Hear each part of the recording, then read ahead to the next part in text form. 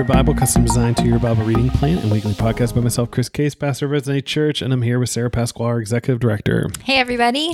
And so hopefully you are recounting the riveting stories that are repeating of Hezekiah and Sennacherib and everything facing Judah, which is funny because we feel like we're trudging through repeated stories, but it's like the highlight of everything that happens in the northern Southern Kingdom split is that we have a king who is generally faithful, at least in the face of attack. So, but we get the stories again, and Sennacherib invades Judah.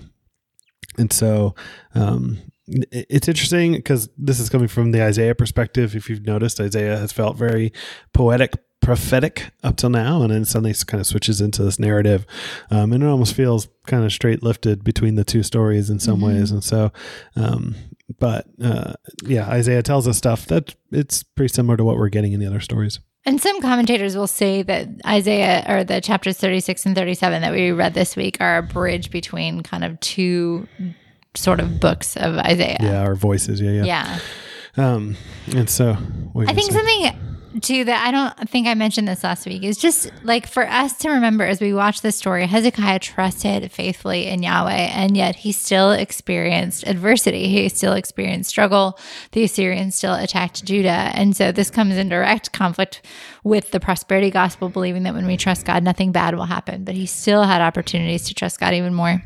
Yeah, God allows, sometimes to use the tired analogy, God kind of allows Judah to bend but not break. And so that bending may still come, that God will not give you more than you can handle, but he might still give you a fair amount. And so, or at least he won't give you more than you can handle. He might give you more than you can handle, but with his presence that you can handle it. And so, so it's sometimes, that prosperity gospel stuff just does not line up with the Bible. So yeah, and a lot of what God does is to teach us dependence on him, because that is where true joy and satisfaction is. So if we pray like, God, give me joy, then this may be one of the circumstances that will bring that joy about.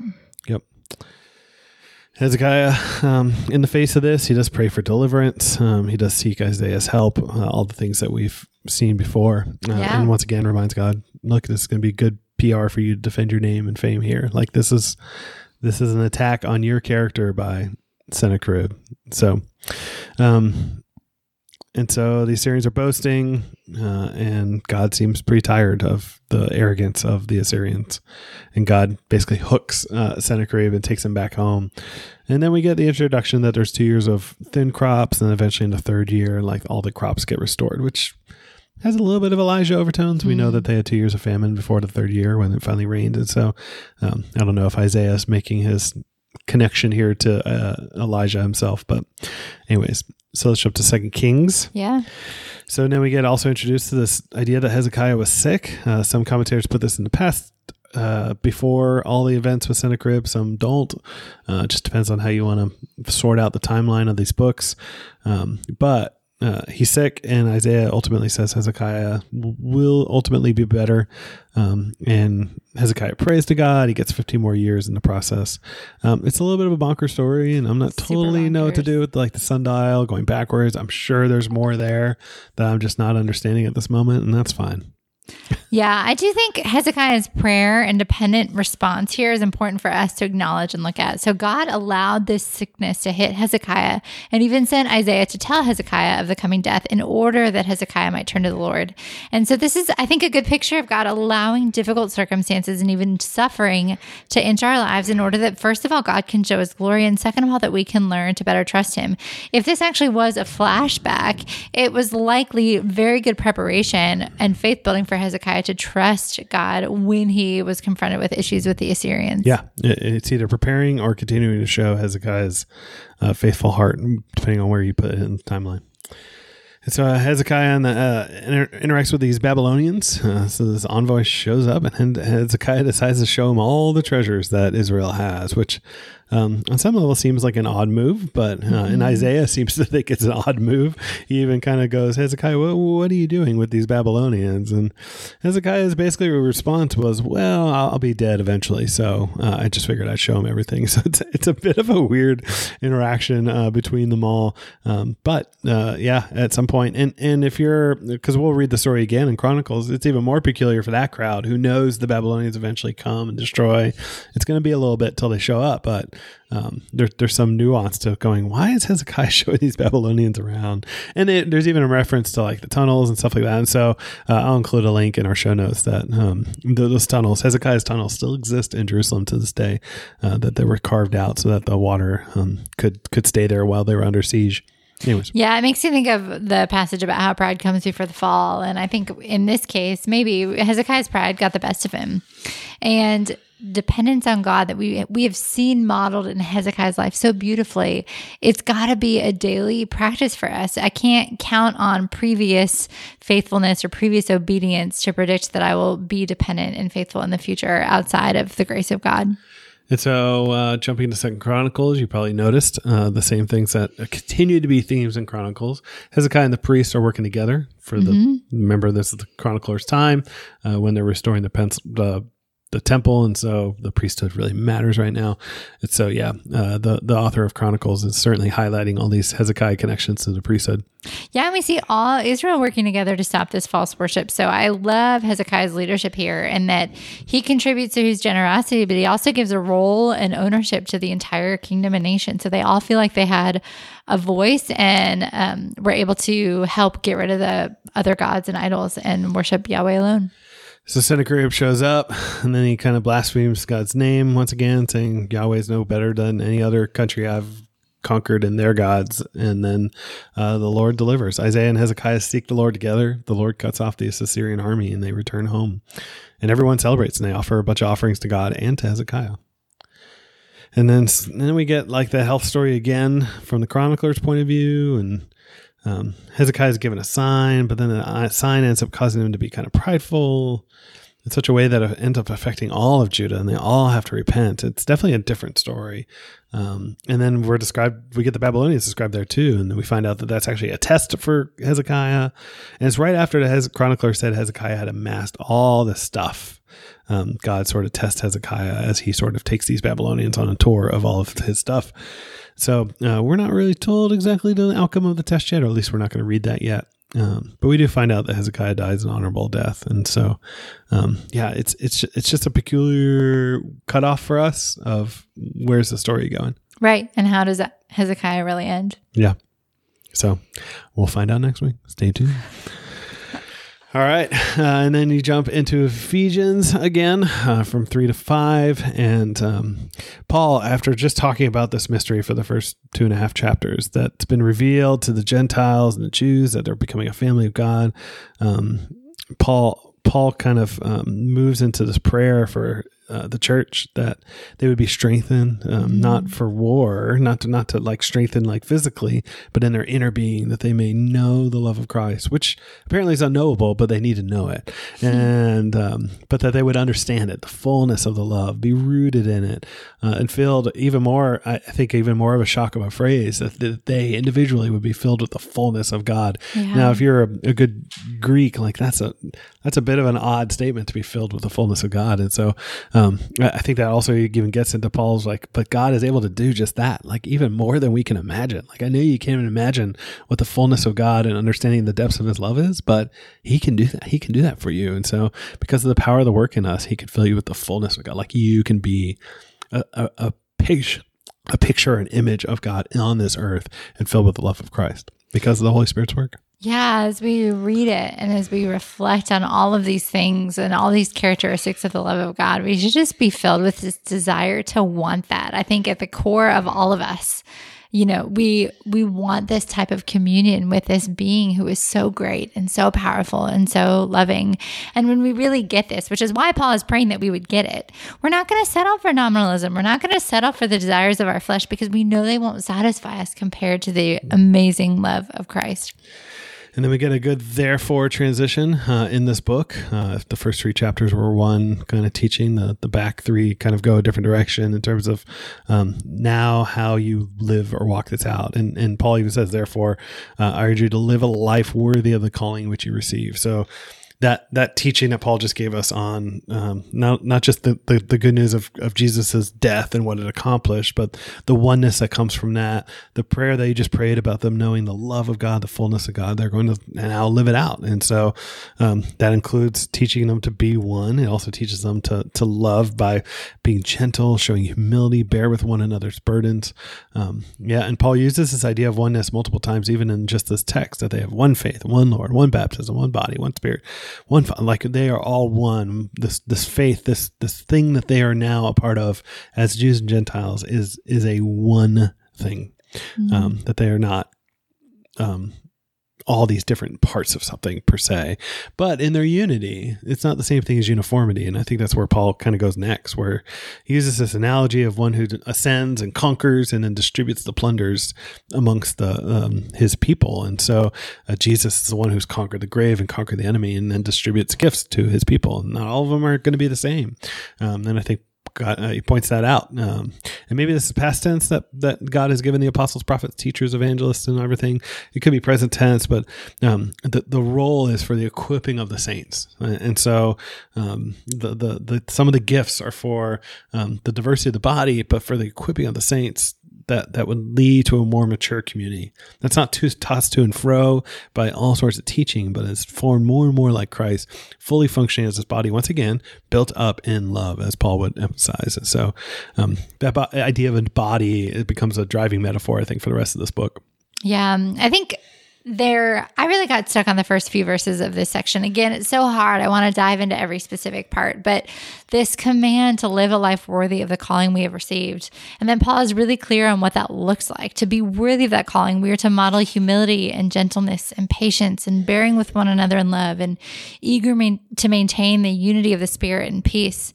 And so consider that idea of a life worthy of the calling you receive when you are reading about politics or other opinions you disagree with, when you are interacting with people on social media, when you can't align with another believer from another denomination or a secondary issue.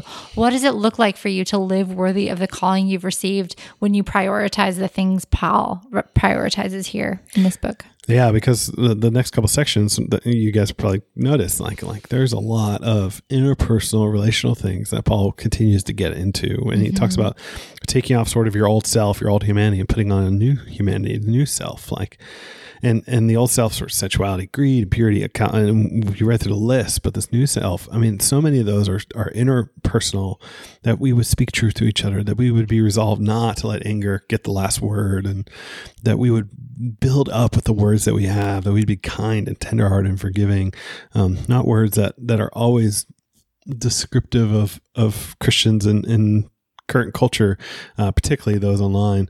And so, but that's what we're called to do. Walk in this sort of love that Christ has exemplified for us. The one who gave himself up for the sake of others, like that, we need to imitate that. And so, the various sins of Ephesus, like sexual immorality or maybe coveting and wealth, like stay away from those things. Be marked with thanksgiving. Like what the words that come out of your mouth should be marked with thanksgiving, not with tearing others down, crude jokes about other things. Like, do your words, do they ooze thanksgiving for the things of God, for other people in your life, or not? And that's where Paul's pointing at. Like, that's the new self, where you are so countercultural because you're just speaking of Thanksgiving. And in fact, like you would even sing songs towards other people like that. That would be sort of markers around your life because you don't walk in darkness anymore. You walk in light. So, I think Paul's getting into this comparison. Like he even points out there's things in Ephesus that are too shameful for me to even write about. And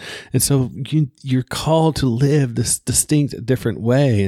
And so be filled with the Spirit, not with alcohol and like maybe it's common in Ephesus, but be filled with the Spirit, which includes speaking truth, it includes singing to each other, making music, giving thanks in all things, submitting to one another.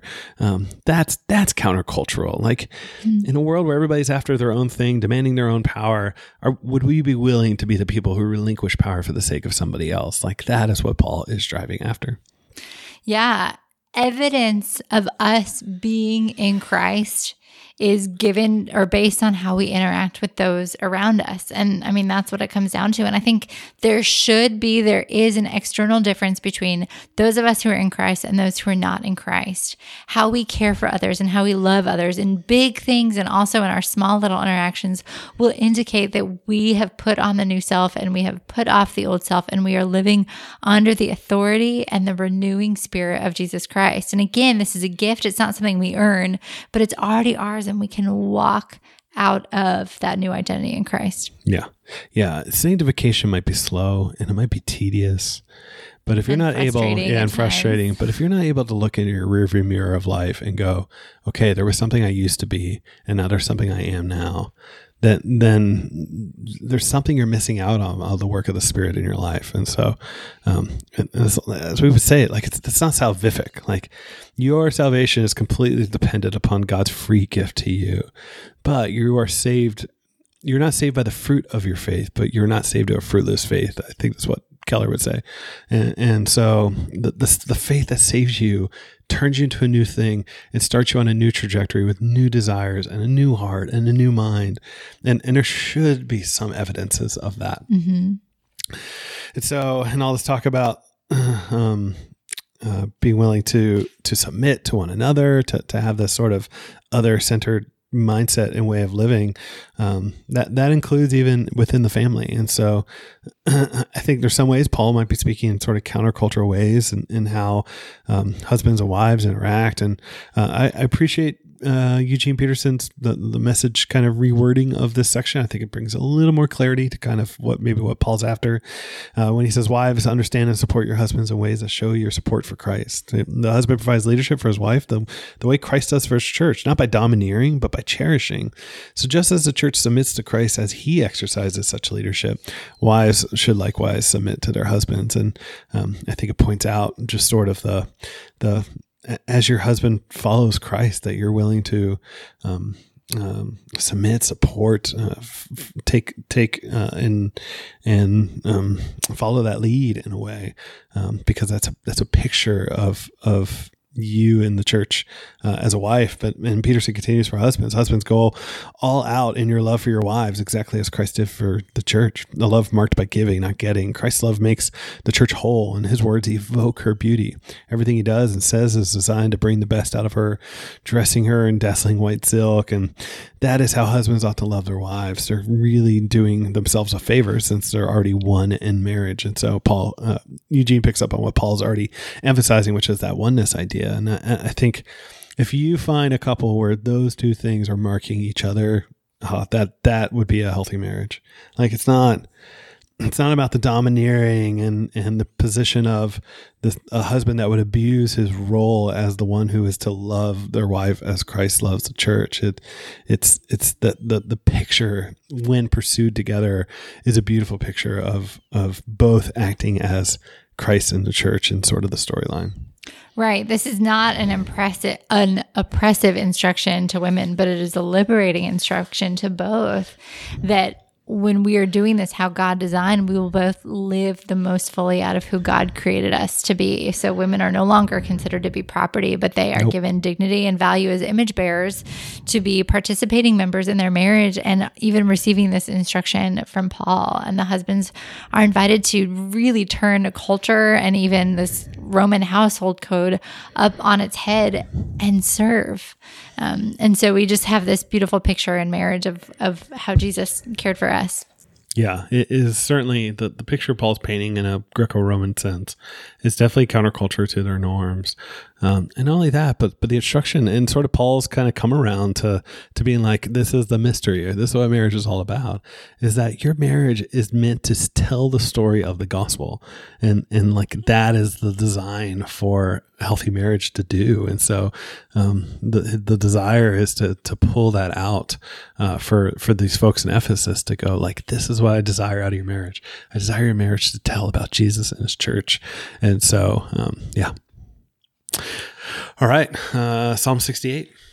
Yeah. So I think we see David celebrating God's triumph. And even if you don't feel like you're winning battles in the moment, we can look forward to the end and know how it ends. And so we can sing this psalm as well, remembering that we, because of Christ, are going to triumph over evil. Yeah.